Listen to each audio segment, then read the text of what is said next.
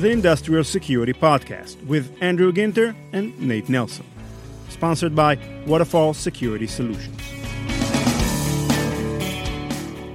Welcome all to the Industrial Security Podcast. My name, as usual, is Nate Nelson. I'm here, as usual, with Andrew Ginter, Vice President of Industrial Security at Waterfall Security Solutions. He's going to introduce today's guest. Andrew, how's it going? I'm doing well. Thank you, Nate. Our guest today is Jens Wiesner. He is the Director of the Industrial Cybersecurity Unit at the German BSI. BSI is German. It's Bundesamt für Sicherheit der Informationstechnik, which is a crude approximation of the English translation, Federal Office for Information Security. So let's go to my interview with Jens. Hello, Jens. Hello, Andrew. Thank you for joining us. Can we get started with the basics? I know that the BSI is vaguely analogous to the DHS here in North America. What is the BSI? What do you do over there? So the BSI is the German Federal Office for Information Security. It's somewhat different from the DHS because our main focus was in the past time securing governmental networks. And that has changed now to critical infrastructure protection, but only the IT side of critical infrastructure protection. So we are not doing the FEMA part. We are doing a bit ICS cert, a bit Gov cert, and a bit NIST stuff. So certification is also part of BSI. Okay, Andrew, can we start by having you define some of the terms that Jens used? Sure. He talked about an ICS cert. That's the Industrial Control System Computer Emergency Response Team.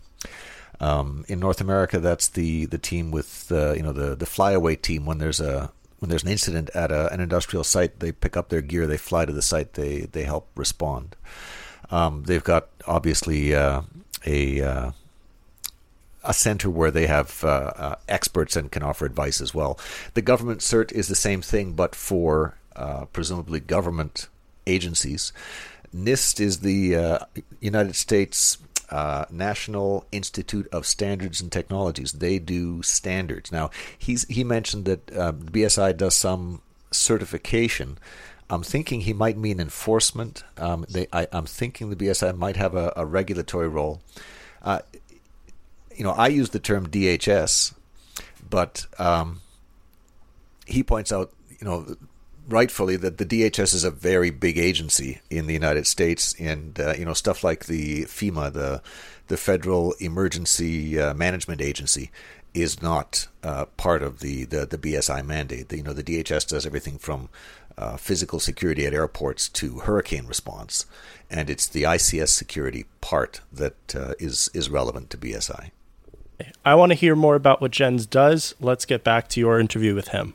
The topic near and dear to my heart, this is the Industrial Control System, the Industrial Security Podcast, is the ICS part. What are you doing in the ICS space?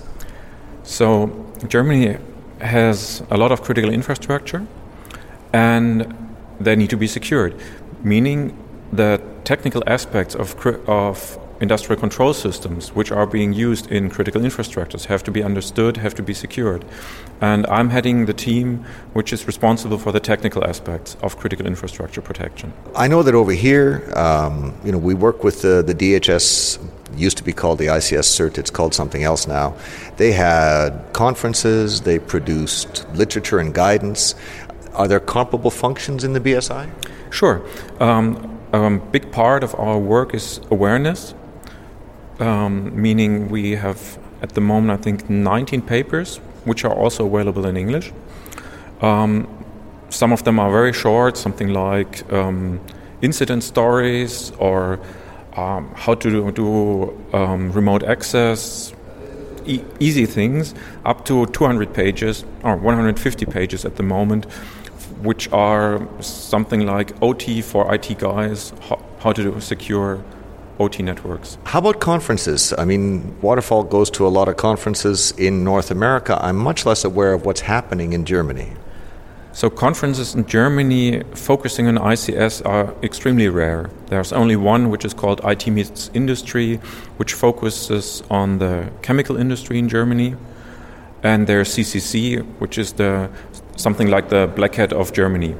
Andrew, you told me that you got a chance to look at some of BSI's papers, correct? I did. They've got some good stuff there. The one I particularly liked was their top 10 threats and countermeasures. They go through 10 kinds of attacks, 10 kinds of threats, and they talk about how to deal with them.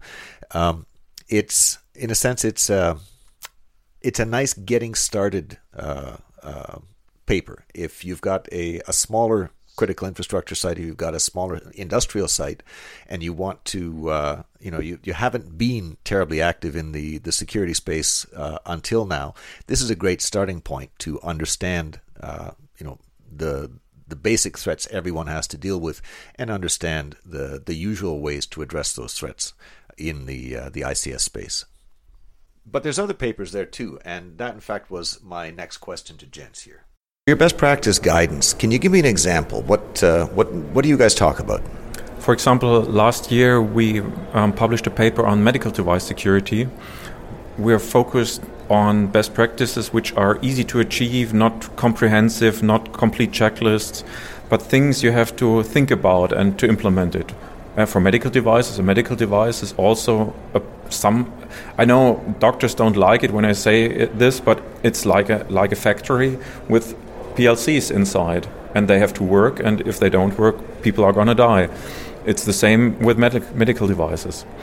You know, it's a very interesting idea to compare medical devices to industrial ones, but maybe that's also somewhat of a communication problem, that someone like Jens can see it this way, but of course he mentioned, doctors may not see medicine in the same way that industrial workers see factories.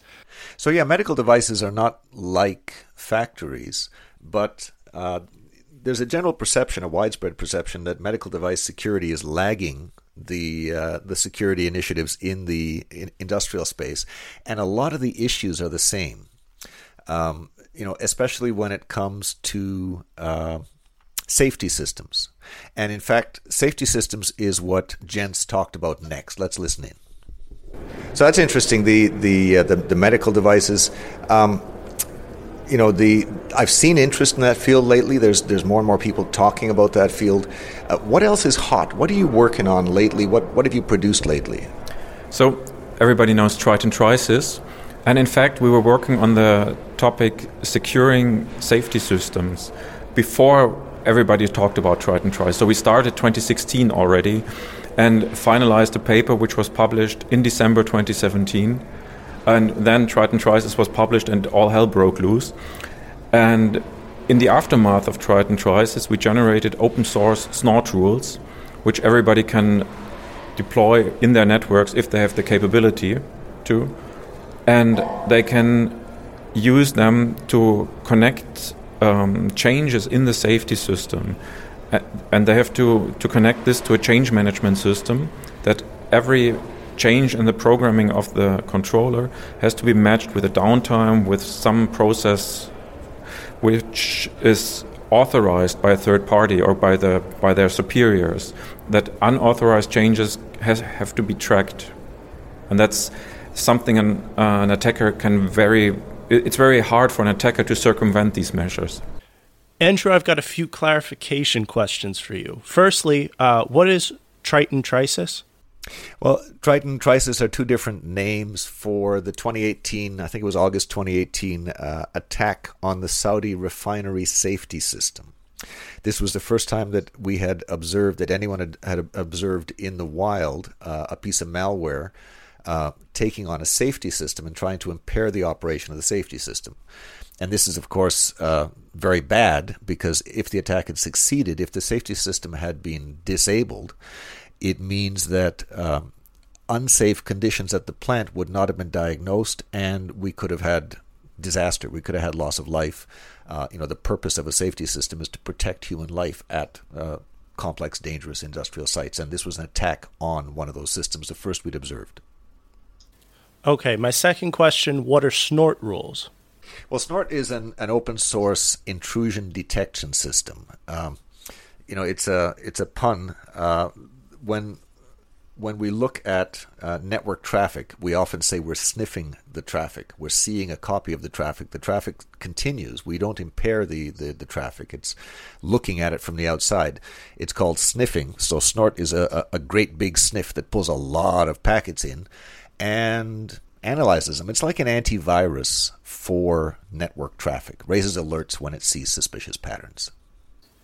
Okay, my last clarification question about what Jens talked about. What is change control? That's a good question. It could mean a couple of different things. I, in fact, asked him about that next. So let's go back to the recording here. Let me understand what you're talking about. Is this a change control process, or is this a technology for detecting unauthorized changes? The snort rules, it's a simply intrusion detection system for detecting changes in the system, but a change could be legit, so it has to be connected to a other management system owned by the operator, and these two have to be connected. So an intrusion detection system might generate a false positive in this way. Right, so what Jens was talking about was what I've heard called elsewhere as the engineering change control process.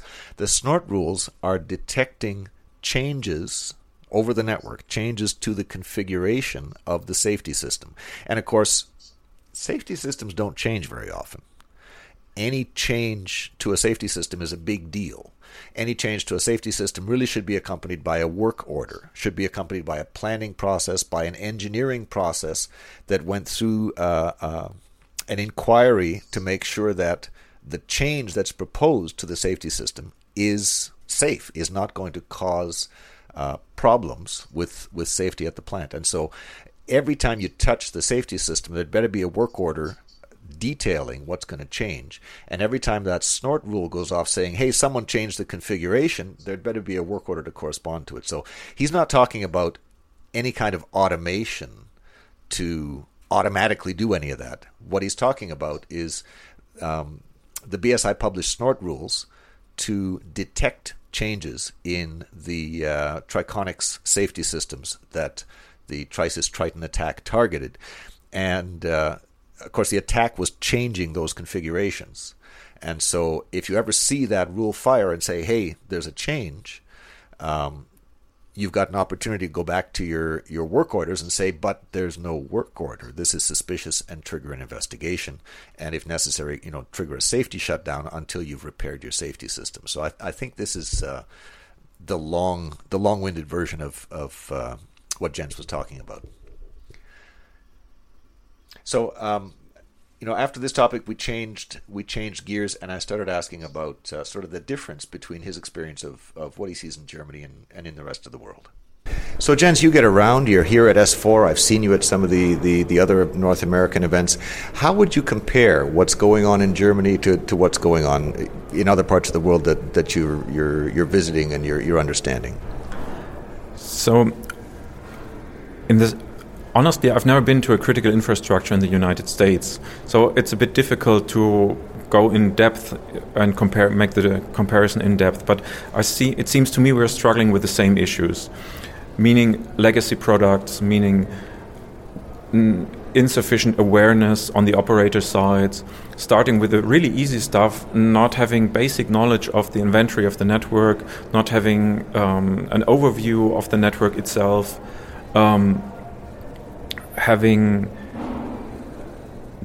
not having been prepared for cyber incidents, and for me, most companies are in their early stages. So, for example, electricity generation, transmission grid, they're quite mature. It seems for me like if in the United States, same in Germany. But others, for example, wastewater treatment facilities are mostly small companies. At least in Germany, they're very small companies, and there are lots of them, consisting of very few personnel, electricians mostly, and not trained for anything which includes cyber. So, Andrew, does that sound similar to you? It does. It sounds very similar. I mean, I asked because I always wonder if somebody else in the world hasn't already solved these problems, and I'm just not aware of them because of language barriers or other barriers to communication. But it sounds like it's very similar in Germany to the situation in North America. Some industries are further ahead, some are behind. The electric sector leads. This is a very familiar circumstance for someone who's well versed in the North American industry. So, given that other industries and some industries and especially smaller sites are further behind, my next question had to do with small sites. So that's very interesting. I think it's very much the same in North America. I saw a statistic a little while ago saying in the United States alone, there's something like 20,000 drinking water treatment utilities and over 200,000 wastewater treatment utilities, almost all of which must be tiny. Do you have a stream of advice for small sites that don't have full-time staff? In Germany, a critical infrastructure is defined that they have an effect on 500,000 people and more. So we are not covering every small utility, so it might be a bit different to the United States. On the other hand, the first thing is not to put your head in the sand like the ostrich, and to start. And to start, for example, we have documents, top 10 threats and countermeasures. Everybody has them. You have them as well. You even took, I think, 20. You took the number 20 and not the number 10. It doesn't matter. You just start with them and you find your crown jewels. What hurts? What's really critical when it stops?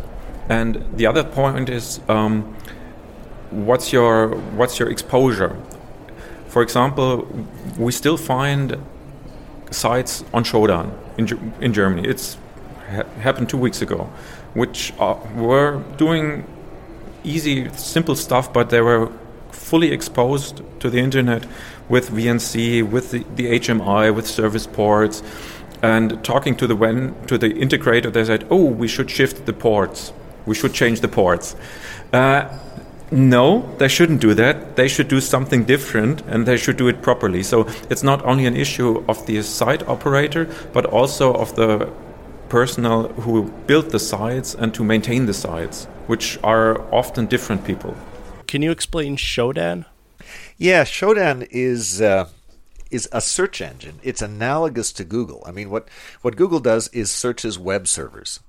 And so really it connects to, I imagine the Google search engine connects to more or less every IP address on the planet looking for port 80 or port 443. These are TCP ports that are serving websites or encrypted websites. And once it connects to them, it asks for data and indexes the data. Shodan looks at ports 80 and 443, but also looks at a lot of other ports. Shodan basically connects, the goal of Shodan is to connect to every IP address on the planet and ask it, what ports have you got open? So some ports are VNC, which is like a remote desktop. Other ports are remote desktop. Some ports are Windows file sharing. Other ports are FTP and other kinds of file sharing. There's all sorts of standard ports and non-standard ports for that matter, and Shodan tries to find out what's out there, what's listening. In particular, Shodan has been used by security researchers. Once the database exists, you can ask the database, okay, I know that this kind of control system listens on these 7 ports. This port has the remote desktop, that port has the other thing, this port has a copy of the HMI, and so on. And now you can ask Shodan which IP addresses in the world expose those ports. Now you connect to them and go, oh look, some fool has connected a control system directly to the internet. I thought what Jens's answer there, saying when they discover these things in their jurisdiction in Germany, and they go to the owner and say, look, you really shouldn't be connecting your control system to the internet. This is not safe. And the answer is, oh, I should shift the ports, which means adjust the firewall so that instead of the 7 usual ports being exposed, they change the port numbers so that they are 7 unusually numbered ports, but they're still exposed, and they're saying, don't do this. This is a bad idea. Right. Is shifting the ports worth anything? Well, I mean, shifting the ports is what they call security through obscurity. It's you're no more secure than you used to be. If somebody knows you've shifted the ports, they can still attack you. All you've done is made the numbering the ports non-standard. So now you have to do just a little bit more research to go, oh look, there's 7 ports there, and they match this control system. Somebody's mapped the ports. Really what you need to do is stop connecting the control systems to the internet. Do not let packets from the internet route into the control system and attack the control system. That's what you got to do, not renumber things so that it looks a little bit different from everything else in the world. Looking a little different is not actually much more secure. But then, of course, does that introduce the other conversation about whether there's any tangible benefit to connecting to the internet, or are we going to say that in general, as a principle, you should be hiding yourself entirely? Well, I didn't ask Jens that, but in my own experience, it's a bad idea. It's certainly a bad idea to connect control systems directly to the internet. If you need access to the control system for whatever reason, there's ways to do it that are much more secure than quick connect directly to the internet and let every IP address on the planet send attack packets at me. That's just such a bad idea. All right, fair enough. But before we get on too much of a tangent, let's shift gears here maybe. Sure. My next question had to do with regulations. Talking about critical infrastructure in Europe, there was a directive a couple of years, the NIS directive. What is that? How does it affect Germany? How do you interact with that? So the NIS directive is, as you said, an over Europe aging directive, and Germany is one of the early adopters. So we already covered, I would say, 95-97% of the installations and of the methods these installations have to be monitored. So it's a directive given by some state or even European body is very high level. And you have to break it down into actionable pieces. And this we already did before the directive was in place. Together with France, we were the early adopters and we were testing how we could do it. And at the moment, it turns out that the first round is done. So meaning it was implemented in 2015. And now we are going to refine it. We're going to rework it. And the European Commission has seen that there might be some, or there could be some further changes, but at the moment there is no, at least to my knowledge, not an official change planned. Yeah, this is policy stuff which I'm not so good at, or not so. It's boring. I see. I was going to ask you if you could be more specific. There's stuff they ordered you to do. I had the impression it had something to do with you got to identify sites. You've got to have what was the order? What it's great that you've done it already, but what did you do? Okay. It was specified which sector is a critical infrastructure, meaning water, wastewater was a critical infrastructure. For example, food generation and food processing was, according to the European Union, not a critical infrastructure, but we made it in Germany as a critical infrastructure. Transportation systems, for example, railway, airports are critical infrastructures.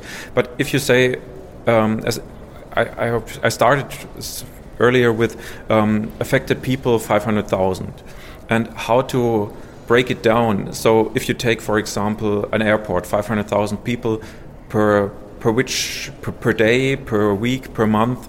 So it's a fine-tuning here, which was not specified in the European directive, but has to be done by every member state. And every member state, in return, has to gather incident reports and make statistics and submit these statistics to the European Union. Jen's there hit on a theme, it seems, of our show, which is sort of how regulatory bodies define critical infrastructure.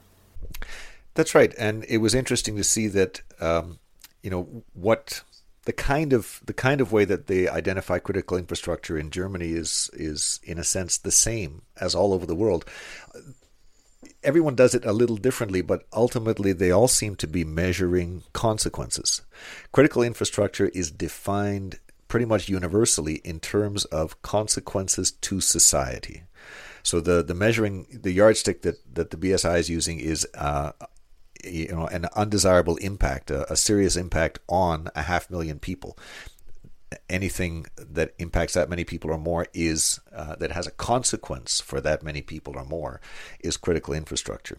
It's interesting because there's lots of ways to measure risk, consequences, exposure, but the critical infrastructure people seem the regulators seem pretty consistent in terms of consequence as the measure. Following up on that idea, if they are consistent in defining this according to consequences, what do we think about their consistency regarding where that line is? Presumably, each of these bodies or these governments has to draw a line somewhere of what consequences are deemed critical and what are sort of manageable.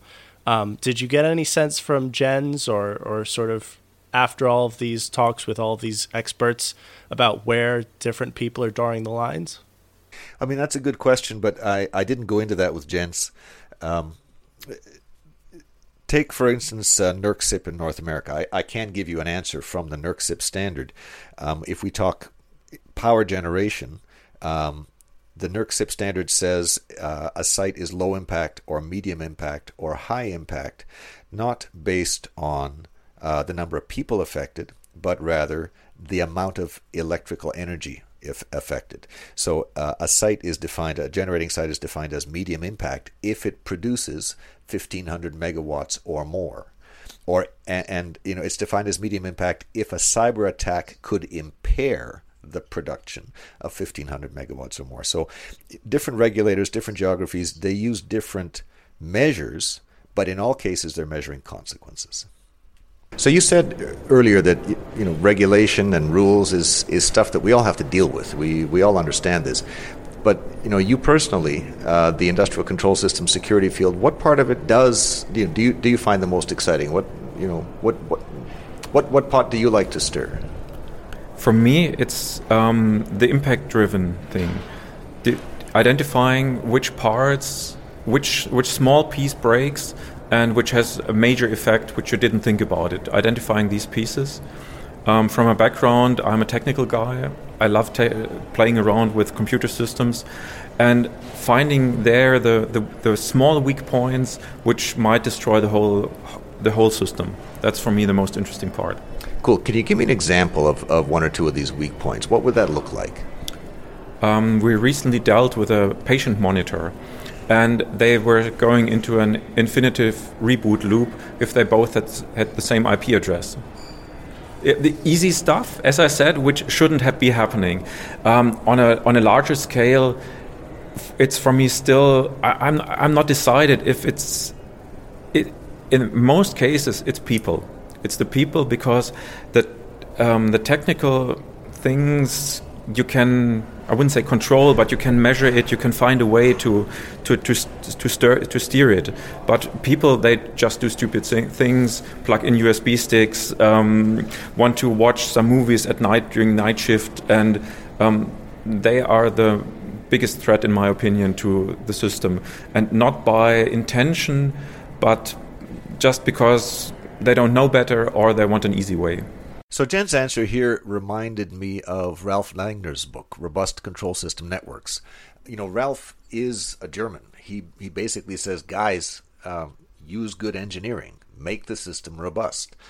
Small mistakes like duplicate IP addresses should not completely shut down a device. Functions that are not dependent, the device functions that do not depend on the network, those functions should continue to operate normally. You should continue monitoring the patient normally. The fact that you got a problem in your networking stack doesn't mean the entire device needs to reboot. So there's some similarities here. I'm sensing in the sort of German perspective on cybersecurity. Right, but of course we could talk engineering for days, and then there's always the matter of people. And it seems like anytime you talk about security, people are always going to be the wild card. That's right, and Jens did talk about that. That was my next question to him. So let's listen in. So is there something that the BSI is doing or you'd like to see done to help that? What's the right step there? Is it more documentation? Is it conferences? Is it teaching the people who will teach the people? What is the right step? It's very difficult. So we are trying everything, and at the moment I don't think we are having a big impact.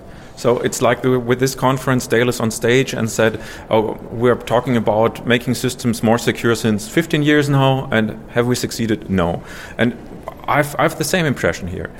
But we can't stop. We have to continue, and Germany is very proud of their engineering skills, of their quality of work, and to give these people an incentive by their to catch them by their honor, and most of them, if they are given the opportunity, they will follow it. And we are now creating tabletop exercises which we're going to distribute, which give you an easy, playful access to this kind of evil thinking, because most people still think in use cases and not in abuse cases. You know, it's kind of nice that he mentioned, the words honor and proud. I think he meant he had pride there, and pride isn't usually something that I tend to hear in these sorts of conversations. Yeah, I mean, the Germans are rightfully proud of their engineering abilities, and he's saying there should be a way to tap into that. And I think he's right. And he also talked about teaching people about attacks, and I'm utterly convinced that if you want to do security, you have to understand the threats. We have to understand the attacks that are coming at us. And, if we understand the attacks, if we understand the threats and the risks, we can start to apply engineering expertise to understanding the problem and dealing with the problem. We're now reaching the tail end of your interview. Let's check back in for the final question that you asked Jens. This has been great, gents. Is there a parting thought? Is there a lesson you'd like to leave with our listeners? There are actually two. The first is it can be done. So it is you have to try, and it won't work the first time, and things might not work as expected, but we will get there, and we will get there not on ourselves, but together with others. So that meaning.